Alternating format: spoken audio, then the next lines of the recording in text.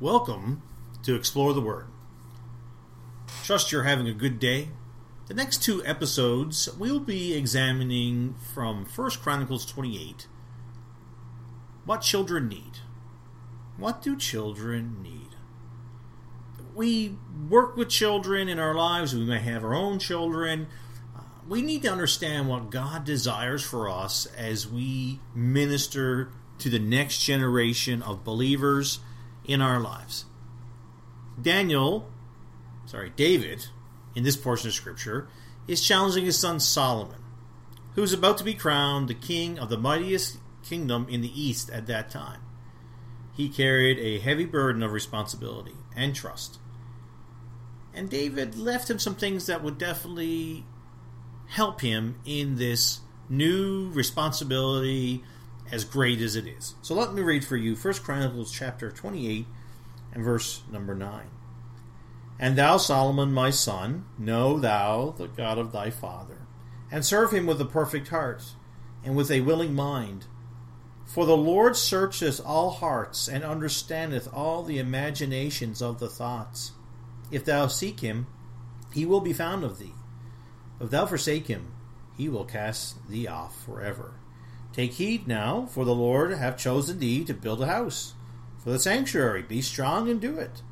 Then David said to Solomon his son, the pattern of the porch, and the houses thereof, and of the treasuries thereof, and of the upper chambers thereof, and the inner parlors thereof, and of the place of the mercy seat, and the pattern of all that had by the Spirit of the courts of the house of the Lord, and of all the chambers round about, of the treasuries of the house of God, and the treasuries of the dedicated things, also for the courses of the priests and the Levites, and for the work of the service of the house of the Lord, and for all the service or vessels of the service in the house of the Lord.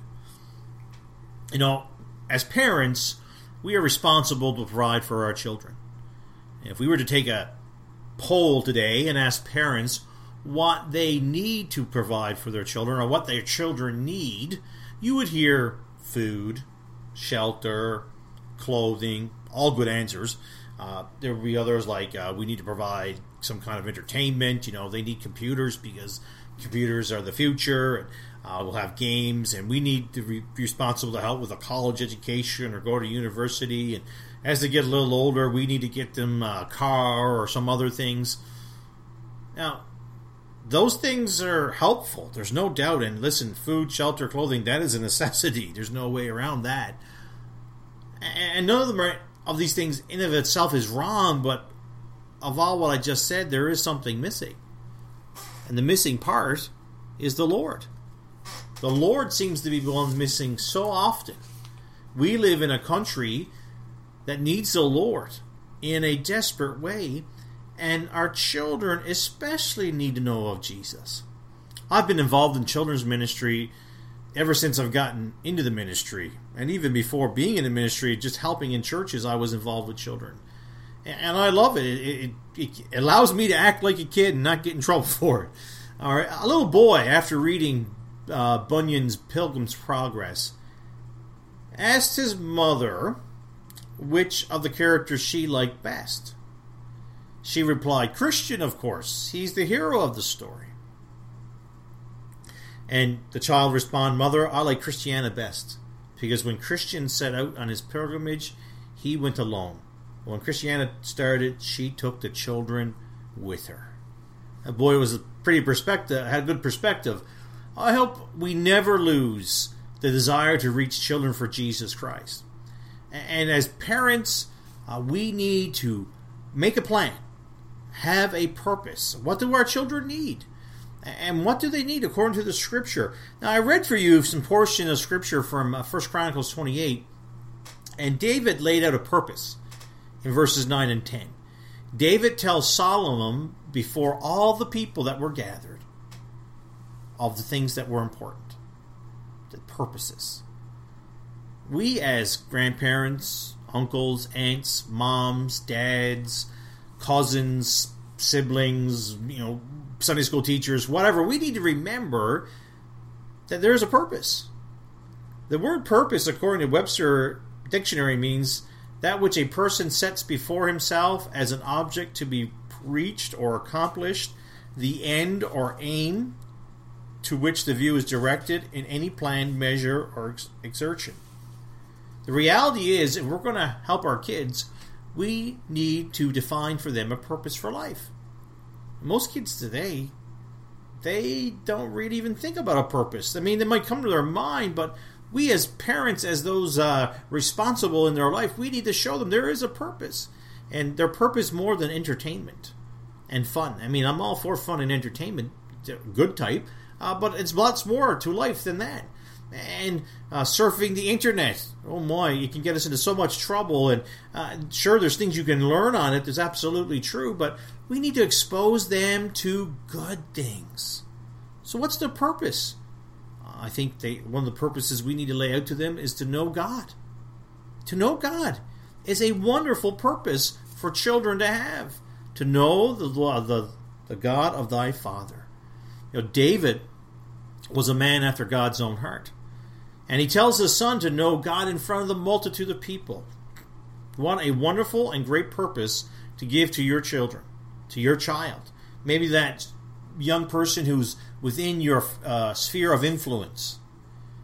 Now, David was a wonderful example of knowing God. He made mistakes, absolutely. Boy, he made some biggies. But he tried his best to love God. We need to show that, demonstrate that to our children, parents, that we love God and we want you to know God. Sure, there's satisfaction to bring home that toy that little guy wants, or bring home Sally that whatever it is she likes. But let's be developing on purpose a thought pattern in our children's life that they need to know God. They need to know the God of my life, the God of his father, or mom and dad. You know, they need to know. They need to be developing that. And the reality is, the church certainly helps with that, but as parents, you have the primary responsibility. And for those who are influencing children, God has given you that influence for a purpose, to get them to know God and help them understand. To serve God, that's another purpose. David admonishes Solomon to serve God. The God who had brought him great victory over many enemies during his reign. The God who protected him in the hills of Judea, in the caves as he was being hunted by Saul. The God who allowed him to kill the lion, the bear, and defeat the mighty giant Goliath so many years before. Hey, David was telling Solomon, serve the Lord. Children of our day, your children, the children of our church, the children of our communities need to be serving Jesus. And they need to see that in our lives, adults. There's no thought of it. It just doesn't come to you one day as a little person, oh, I need to serve God. No, they see it demonstrated. They see it in action in adults around them. And we need to have that kind of mindset. We need to promote that culture, that thought process in our children, because it is totally different than the way the world thinks. The world says, serve me. God says, serve others. Serve me as thy God. Don't serve yourself. You're last. Put God, others first. The difference in a contribution and a total commitment is usually the difference in failure and success. I found this funny story, but it has a great truth for us. A chicken and a hog were walking past a church building one day when they noticed the Sunday morning sermon posted on the bulletin board outside. Helping the poor. That's what they saw. They walked across and looked around a little bit more at the church and things. And the chicken suddenly came across with an idea. Said, Brother Hog, why don't we give all the poor people a nice breakfast of ham and eggs? The hog thought for a moment and replied, that's all right for you to say, because for you it's only a contribution. For me, it's total commitment. And the reality is, we need to be committed to serving God. And our children need to see it. To seek God. That's another purpose if thou seek him. David encourages Solomon to seek after God. Though hard and good times, David's life had demonstrated a desire to seek after God and the things of God. And as I mentioned earlier, he made some terrible mistakes, but he still sought after God. And after he made those terrible mistakes, he got things right with God. That is some character. Our children today, as children, this is normal. They will seek after their own stuff, things that will bring them happiness. And I'm all for enjoying some computer and things of that nature, but that's not the purpose of life. The reality is they need to be encouraged to seek God. I found a really good statement recently about entertainment. It said, entertainment is Satan's counterfeit for joy. I thought about that some more. That's a really good statement. Entertainment is Satan's counterfeit for joy. There's joy in serving Jesus. Well, I'm not saying that you will ever be entertained or have some fun in entertainment, but you'll never find joy in it. Our world can't find joy in their toys. So they strive for entertainment. It's a counterfeit. Hey, the best is to seek God. That's a great purpose to lay before our children. Another purpose that he lays out is to build for God. Be strong and do it, he said. David had been a wonderful example in his son in this regard. He had built the nation. He had fought some very hard battles. He had lost some, but he had won more with God's help, and then God definitely was helping him. We need moms and dads. We need individuals who influence children, who are a good testimony, to show children to build for God, to build for the Lord. And the reality is that's not going to be easy because the world will attack and Satan will oppose that. He'll take courage, backbone, determination. But our children really need to see us build something for God. Let's face it, we all want our children to do better than we did or what we are doing. And they need for us to be continuously showing them day after day, week after week, year after year, us building for God. They'll understand that this is important, and they will often, they don't always follow, but they'll often make that a pattern in their life.